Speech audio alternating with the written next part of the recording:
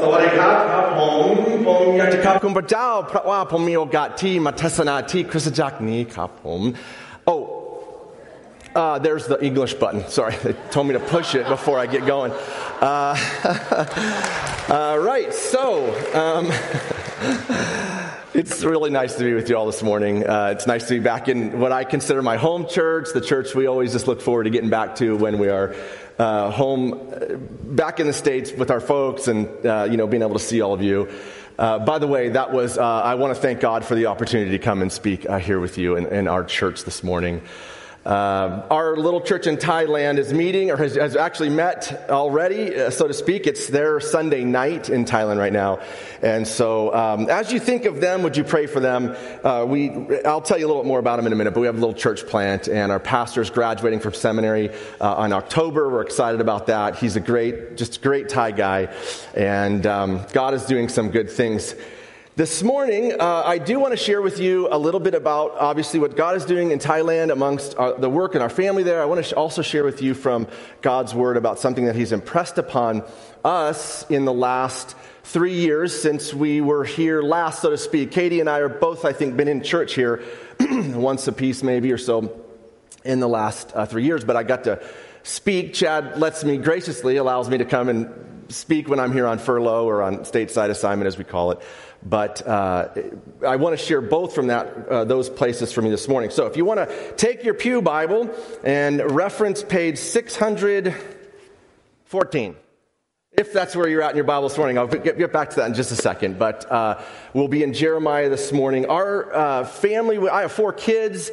They're here with us this morning. I want to thank this church for receiving us at camp last week. I mean, we ended up going with another church just because they asked really early. But I think Isaac, and I can see my son there, stacked in the middle of the teens here at your church, or at our church, jumped right in for Scottsdale Times, and I'm grateful for that. Our kids feel welcome here, and we, of course, always do as well. We're here in part to drop our daughter Jillian off at Grand Canyon University as well. So we came back with, go GCU. We came back with 6, but we're only leaving with 5. And so that's sad for us. Pray for Katie and I and our kids as we head back to Thailand with one less person in our family or together, if you will. But we are, for those of you who don't know our family well, we are International Mission Board missionaries. And so that is, this is like a Southern Baptist church. Well, it's not like a Southern Baptist church, it's a Southern Baptist church.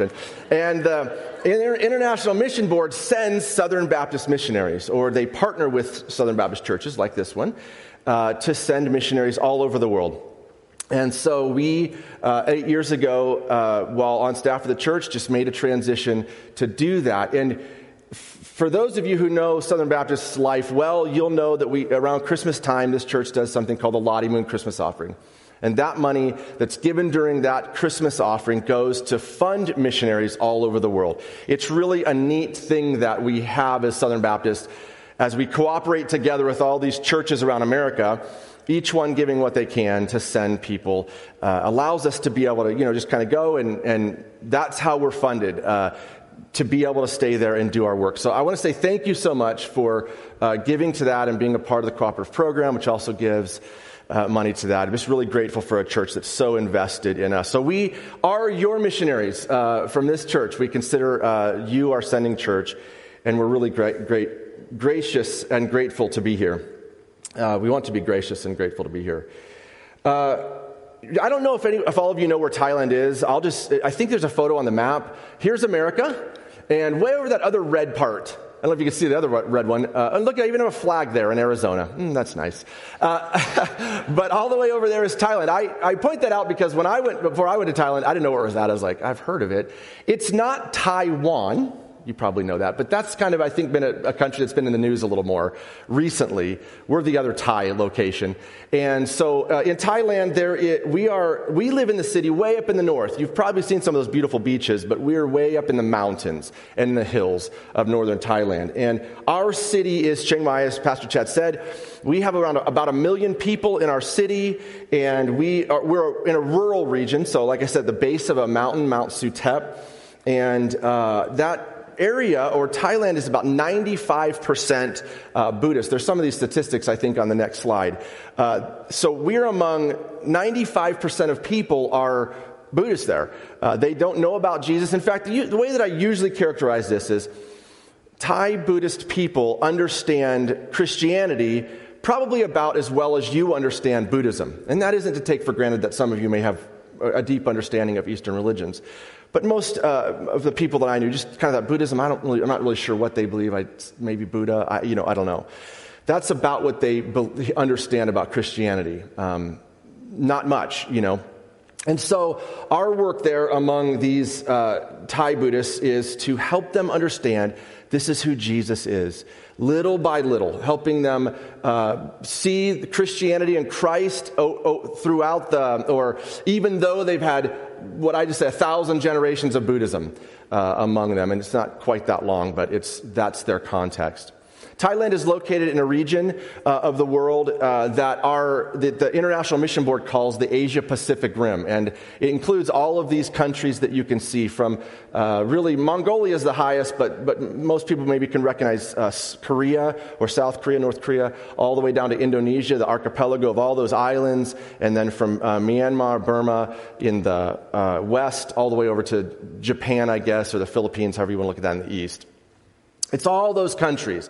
And so while we serve in Thailand, northern Thailand, this is the region of the world in which we minister to as well. We have a lot of people come from those regions of the world.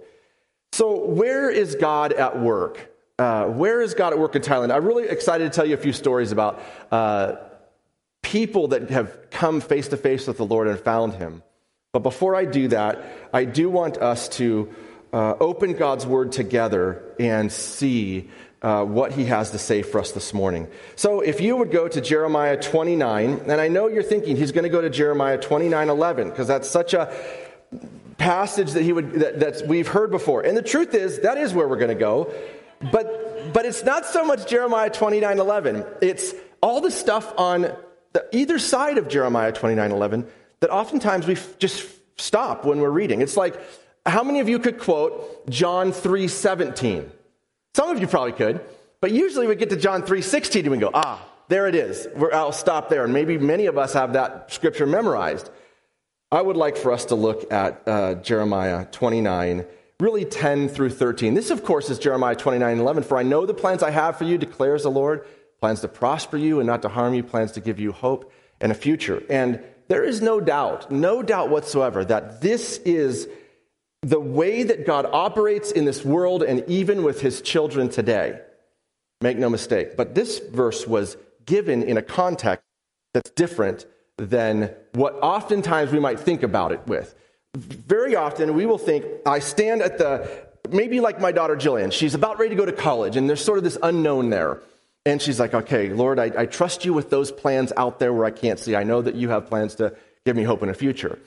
The thing about it was God's people, and if you have the chance this afternoon maybe to read just the chapter before Jeremiah 28, you see that God's people were in the midst of captivity and had been sent out or dispersed by the Babylonians. They had a prophet that said that this was going to end soon, and it didn't end soon.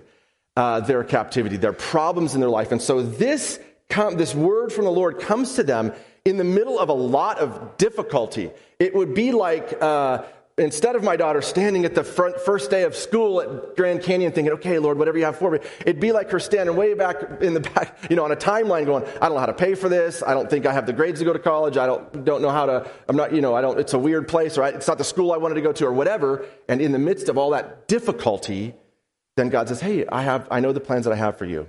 And so let's look at what it says on either side of this. It says in Jeremiah 29:10, this is what the Lord says, when 70 years are completed for Babylon, I will come to you and fulfill my good promise to bring you back to this place.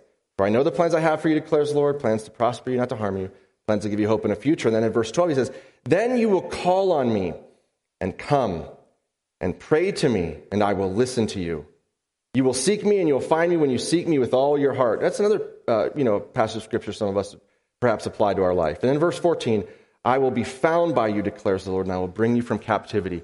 This is a situation where people, God's people here needed to hear him speak in the midst of their difficult situation. And as we have been in Thailand in this last number of years, it has been it's been a difficult situation for a number of reasons. And I just don't want to bring up that big C word that we've all had to deal with for the last couple of years, so I'm not even going to say it. But if you got on a plane this afternoon, flew to Thailand in 36 hours from now or whatever, and dropped down there, 95% probably of people you would see would be in a mask today, this Sunday morning or Sunday evening. Whatever, we kind of thought wherever, and there's nothing wrong with wearing a mask, don't get me wrong. I just mean to say that it would very much perhaps look like America or, I don't know, 2 years ago. This pandemic has lingered. And so over these last couple years, we have had to deal with some of the lingering effects. As it sort of tapered down here, it sort of hit the other world in spots, and it kind of did this sort of in Thailand, up and down, and that made it very difficult for us to engage in the typical sort of go out and minister the way we'd had before. So we said we have got to call upon the Lord, as verse 12 said. And so this last number of years for us in Thailand has been a journey of prayer. It's been a place where we have had to ask God to do the hard things, that we've had to watch God work in the situations after we've been calling upon him, to seek his presence and his will in this situation, to bring our needs to him and allow him to resolve the circumstances of our life. The first number of years we were in Thailand, it didn't look the same as the last number of years. And praise the Lord, we're out of the woodwork with the pandemic, pretty much all over the world now. And I think that our next number of years in Thailand will look different. Because when God says in verse 13 that he will, in verse 12, when he says, then I will listen to you, he doesn't mean to say, I'll hear you. Oh, thanks for coming to me and praying. Thank you. Okay, have a good one. It's the mighty acting hand of God to move according to the plans that he has for us. So what we have learned is that prayer is hard work. When we have had to relinquish what we wanted to do, the capability that oftentimes we had to go and do and gather and organize and teach, maybe pastors or meet women with Katie's ministry that are in difficult crisis pregnancy situations, we weren't able to do that. We had to go to the Lord and say, Lord, whatever your will is now, whatever the plans that you have are for now. And so here's I wrote that, or I want to challenge you that prayer is the hard work. And that is to say that it's easy for us to go and do. We're capable Americans. We have grit and all those things. You know what I mean? It's sometimes difficult for us to pause and say, I'm not going to do until I hear the Lord speak in my life. Those are difficult. Now, I'll say it this way. Perhaps you could think about where are the places in your life where you pray that aren't sort of your responsibility to pray. And I'll say it this. When we sit down at the table as Christian families, typically we say a prayer. Like we have eggs and bacon staring at us and it just says, you have to pray before you eat this. And we do that breakfast, lunch, and dinner, let's say, very often. Perhaps if Pastor Chad would say, hey, so-and-so, why don't you come up and close our service in prayer? We'd feel obligated to come up and pray, and we could do that. I think that's reasonable. But outside of those places where you have that sort of obligation to pray or that culturalization to pray, where do you pray? Where is the places that you spend time in prayer? And I challenge you, or I'm excited to know that many of you have very vibrant prayer lives. I was in Charlie's class a couple weeks ago, and they spent probably the first half of class praying for all kinds of things. I was just like, this is incredible. This is awesome. This is what God had showed us to do. And so God wants us to approach him in that quote, I want to be in the presence of the Lord type praying in our lives, aligning our hearts with his. I want to share with you a couple places where we have seen God work in Thailand. When we were here in 2020, we were praying Lord, do you want us to go back to these little villages that we're in? They're these little work camps, like the one you see on the screen here, scattered around the city. We would drive into them, we throw down some tarps and sit on the floor, and we share little by little. Here's who Jesus is, kind of chronological Bible storying, as they would say it, from Genesis to Revelation. And sometimes, we'd been in these camps for years, so we were back to Genesis again and right through the Revelation. And we had seen very little movement, but some, praise the Lord, for those who had come to faith and were baptized. But we were praying, God, is there a new place that you'd like for us to go? And so we went. When we got back to Thailand in 2020, we were able to go to a new camp that we had never been before, encampment like this. And when we got there, the first day, my pastor and I, we walked in, and there was a girl, a 16-year-old girl, and her 17-year-old brother who walked out. Her name is Gang. You'll see her here in these photos. She's about Jillian's age, and she walked out and said, "I'm so glad you're here. I want to receive faith in Jesus." Incredible. She said, "I have been listening to a pastor who preaches in Thai on Facebook, and he told me all about who Jesus was." And so we thought, well, Facebook's quite a place. So I said, well, who is God? He created the earth. He's Father God. Who's Jesus? He's the Son of God who died on the cross to save me of my sins.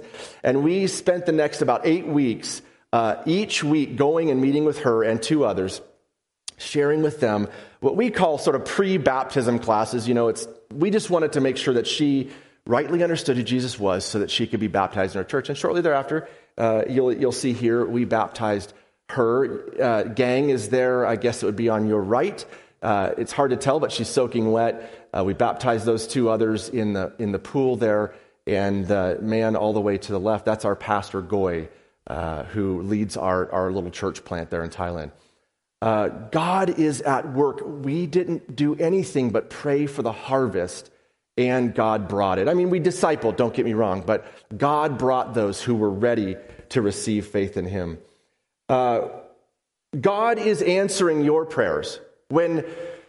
Sometimes we don't track our prayers very, very often or very well or very long. We pray for something and we sort of forget. We do maybe the prayer requesting, but we forget the prayer praising on the answers. Not all the time, of course, but sometimes.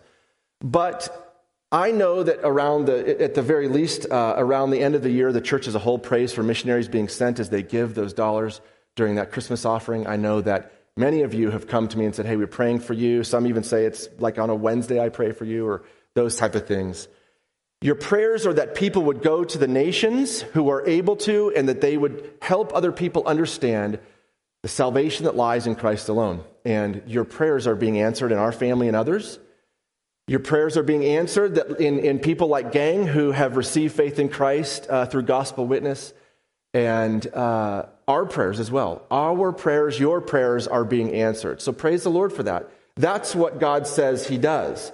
He answers the prayers of his people according to his plan and his will. Though that's a promise of God that we can hold to in our life. That God knows the plans that he has for us. They're not always our plans, the things that we think. But when we pray according to the heart of God, we see God move according to his heart and his will. That is fact. We have prayer walked our city many times. One thing we decided to do was start prayer walking. We couldn't go into some villages because of the pandemic, so we thought, okay, we're just going to march like around the walls of Jericho or something, And this is our family and others. This is part of Katie's prayer team with the pregnancy center in an area where we walk. And so every Sunday, most Sundays we go to church at our Thai church. We always eat together. After church, there's always a meal. And then we'll go and we'll walk around in prayer. And sometimes we get the opportunity to speak to people, perhaps a tuk-tuk driver, and share the love of Christ with them. During this time, you can imagine there were many empty taxis and tuk-tuks because there just wasn't a lot of tourism in our city, and had the opportunity to share with them about what God has done. Katie, was able to bring a report, I think not too long ago, about what God's doing with the Elm Center. Elm being education, life, and mothers, reaching those who are in difficult pregnancy situations. And look, culturally, sometimes pregnancy looks normal in Thailand, but if you went to see what the average pregnant mother goes through, just the average pregnant mother, it would look probably like a bit of a crisis to the way that we think about prenatal care and postnatal care and delivery and those sort of things. So we're not trying to impose Western culture on these mothers, but many of them are living in very difficult situations raising these babies. This is baby Beauty. She was born from one of the clients that Katie had recently. Beautiful, actually. Perfect name. Look at that. Got to go snag that one. Add him to our family. Anyway, but Katie is reaching out to these young Buddhist girls. And in fact, one of those, I can't remember if Katie said it was this gal or not, but they reached, it was one of their clients, one of these gals that came and asked for help through her pregnancy. They shared with her. She became a follower of Christ, accepted faith in Jesus, and then said, I want to join what you're doing here. I want to help other girls who are in the very same situation I am. That was in Bangkok. What God is doing with the Elm Center is absolutely mind-blowing. We could spend the whole time speaking about it, but praise the Lord for what He's doing through that pregnancy ministry. It's advancing, and you can follow it on Facebook and all those things. God wants us to come, and He wants us to ask, just as our little church plant in Thailand is doing. It's asking the Lord, what will you have for us? You'll see in this next photo. This is our church plant. This is not the next photo. This is our fellow who, the last slide, you don't have to go back. It was a guy who, in our church network of pastors, we're helping to train. We're supporting him in an area in northern Thailand. This is our church plant. Sunday mornings, we get together and have Bible study, and then we go downstairs and we worship just like this. And it's all in Thai, of course. And there again is Pastor Goy and his wife sitting there sort of about in the center, teaching around the table, leading us through a discipleship lesson. Pray for these ministries. Pray for our church in Thailand. In Thai, it's called Sun Bragat, which is the Center of Proclamation, or the Gospel Center. Pray for our church. It's probably our church is probably this floor right here where I'm standing. The size of that is probably our church building. About 25 to 35 of us maybe get together on any given Sunday morning. But we praise and worship the Lord for what He's done. How Buddhists who only know about not the way are coming to the way. I want to share with you a little bit about our region of the world because sometimes it's difficult to understand what's happening in Asia, where we serve. And we'll kind of hit a number of these places. But I think what you'll find is that lostness looks different, maybe in where we serve, than here in America. Not all the time, but sometimes. Let me just read this, I think, and give you this visual picture. From islands of unparalleled beauty to bustling city streets to iridescent rice fields, the Asia-Pacific Rim is vibrant and full of contrast. Remember, the Asia-Pacific Rim is the region we serve in. It stretches from Mongolia in the north to the southern islands of the Pacific. The countries it encompasses are a mosaic of immeasurable cultural and societal differences. Some people work long hours in offices tucked away in high-rises, but others rise before the sun to make a living farming or fishing. Some have never seen snow, while others have never known a winter without it. Some worship at temples and shrines, while others worship at altars of self-reliance and worldly success. As you can see, it's quite diverse. Despite their differences, the people of the Asia-Pacific Rim have one core need in common. The vast majority of them have never met the one true God. APAC, as we call the Asia-Pacific Rim for short, APAC is home to over 2 billion people, a quarter of the entire world's population. It includes approximately 1,000 unreached people groups and approximately 500 unengaged people groups, people with no Bible, no witness, no church. Out of the estimated 47,000 people in the Asia-Pacific Rim who die every single day without knowing Christ, many have never even heard His name. But while statistics are helpful, they only give a bird's eye view. So let me come down to this ground level to help you understand lostness. What does lostness really look like among the people who we serve? Here are some examples. Lostness looks like repressive governments. It looks like Muslims in Malaysia, quote, drowning while lifeguards are on duty, as one of my brothers puts it. They remain in spiritual darkness because their Christian neighbors fear being ostracized or arrested if they share the gospel with them. It looks like peering out of an airplane window over Korea at night and seeing North Korea swallowed in darkness and South flooded in light, and knowing that physical reality is all too reflective of the spirituality. That's a real picture. That's the repressiveness of the government of North Korea. Lights out. I don't know. Bedtime, I guess. Lostness looks like unbroken cycles of violence and hate. It looks like a family of 10 new believers in Myanmar forced at gunpoint to bow down to Buddhist monks. It looks like villages terrorized by soldiers stealing crops, raping women, and forcing children into military service. It looks like mothers and fathers powerless to stop the violence that is happening with their families.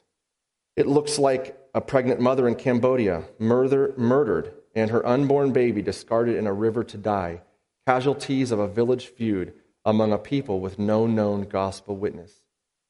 Many people in our region are caught in these cycles and are dealing with heart-wrenching pain and the scars that will last for a lifetime.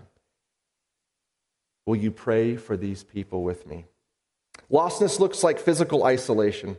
It looks like Tibetan Buddhists who live in remote villages so high in elevation they're described as the roof of the world. They believe they'll have many lifetimes to balance their karmic debt, and so they die separated from Christ, just like generations of their ancestors before them. It looks like islands in the South Pacific, so remote that believers must travel hours by boat and motorcycle to reach tiny villages, all for the chance to share the gospel with the people who are living there. Hungry, sick, and exhausted, they press on to reach those people. Goodbye, dear. God is with you, an indigenous pastor says to his wife, as he is figuratively swallowed by the landscape for the next week while he takes the gospel to an unreached people. She fasts and prays a portion of every day till he returns home. Will you pray for these people with me? Lostness looks like slaves ensnared by idol worship and superstitions. It looks like crowds of Cambodians who come daily to bow before towering statues of ancestral spirits said to guard their city.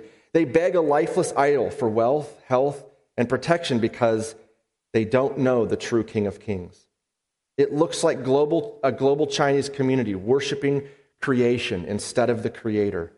They pursue worldly success at any cost, but are never satisfied. They pray to idols for favor and good luck, but find none for their struggling families and marriages. So many people across our region are weighed down by centuries of spiritual bondage in their cultures. Hardened hearts, shaming, and social anxiety link arms like a great wall, preventing them from breaking free. Will you pray with me for these people?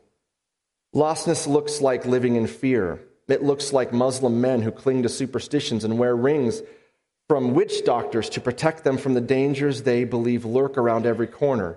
It looks like Muslim women who devoutly cover their hair each day but still fear evil spirits and curses that will bring disease and death to their families. It looks like Indonesians who have experienced miraculous healing from Jesus and taste his peace, but who find the social and relational costs of living the old ways too great, living in this new way too great, and so they turn away from Christ.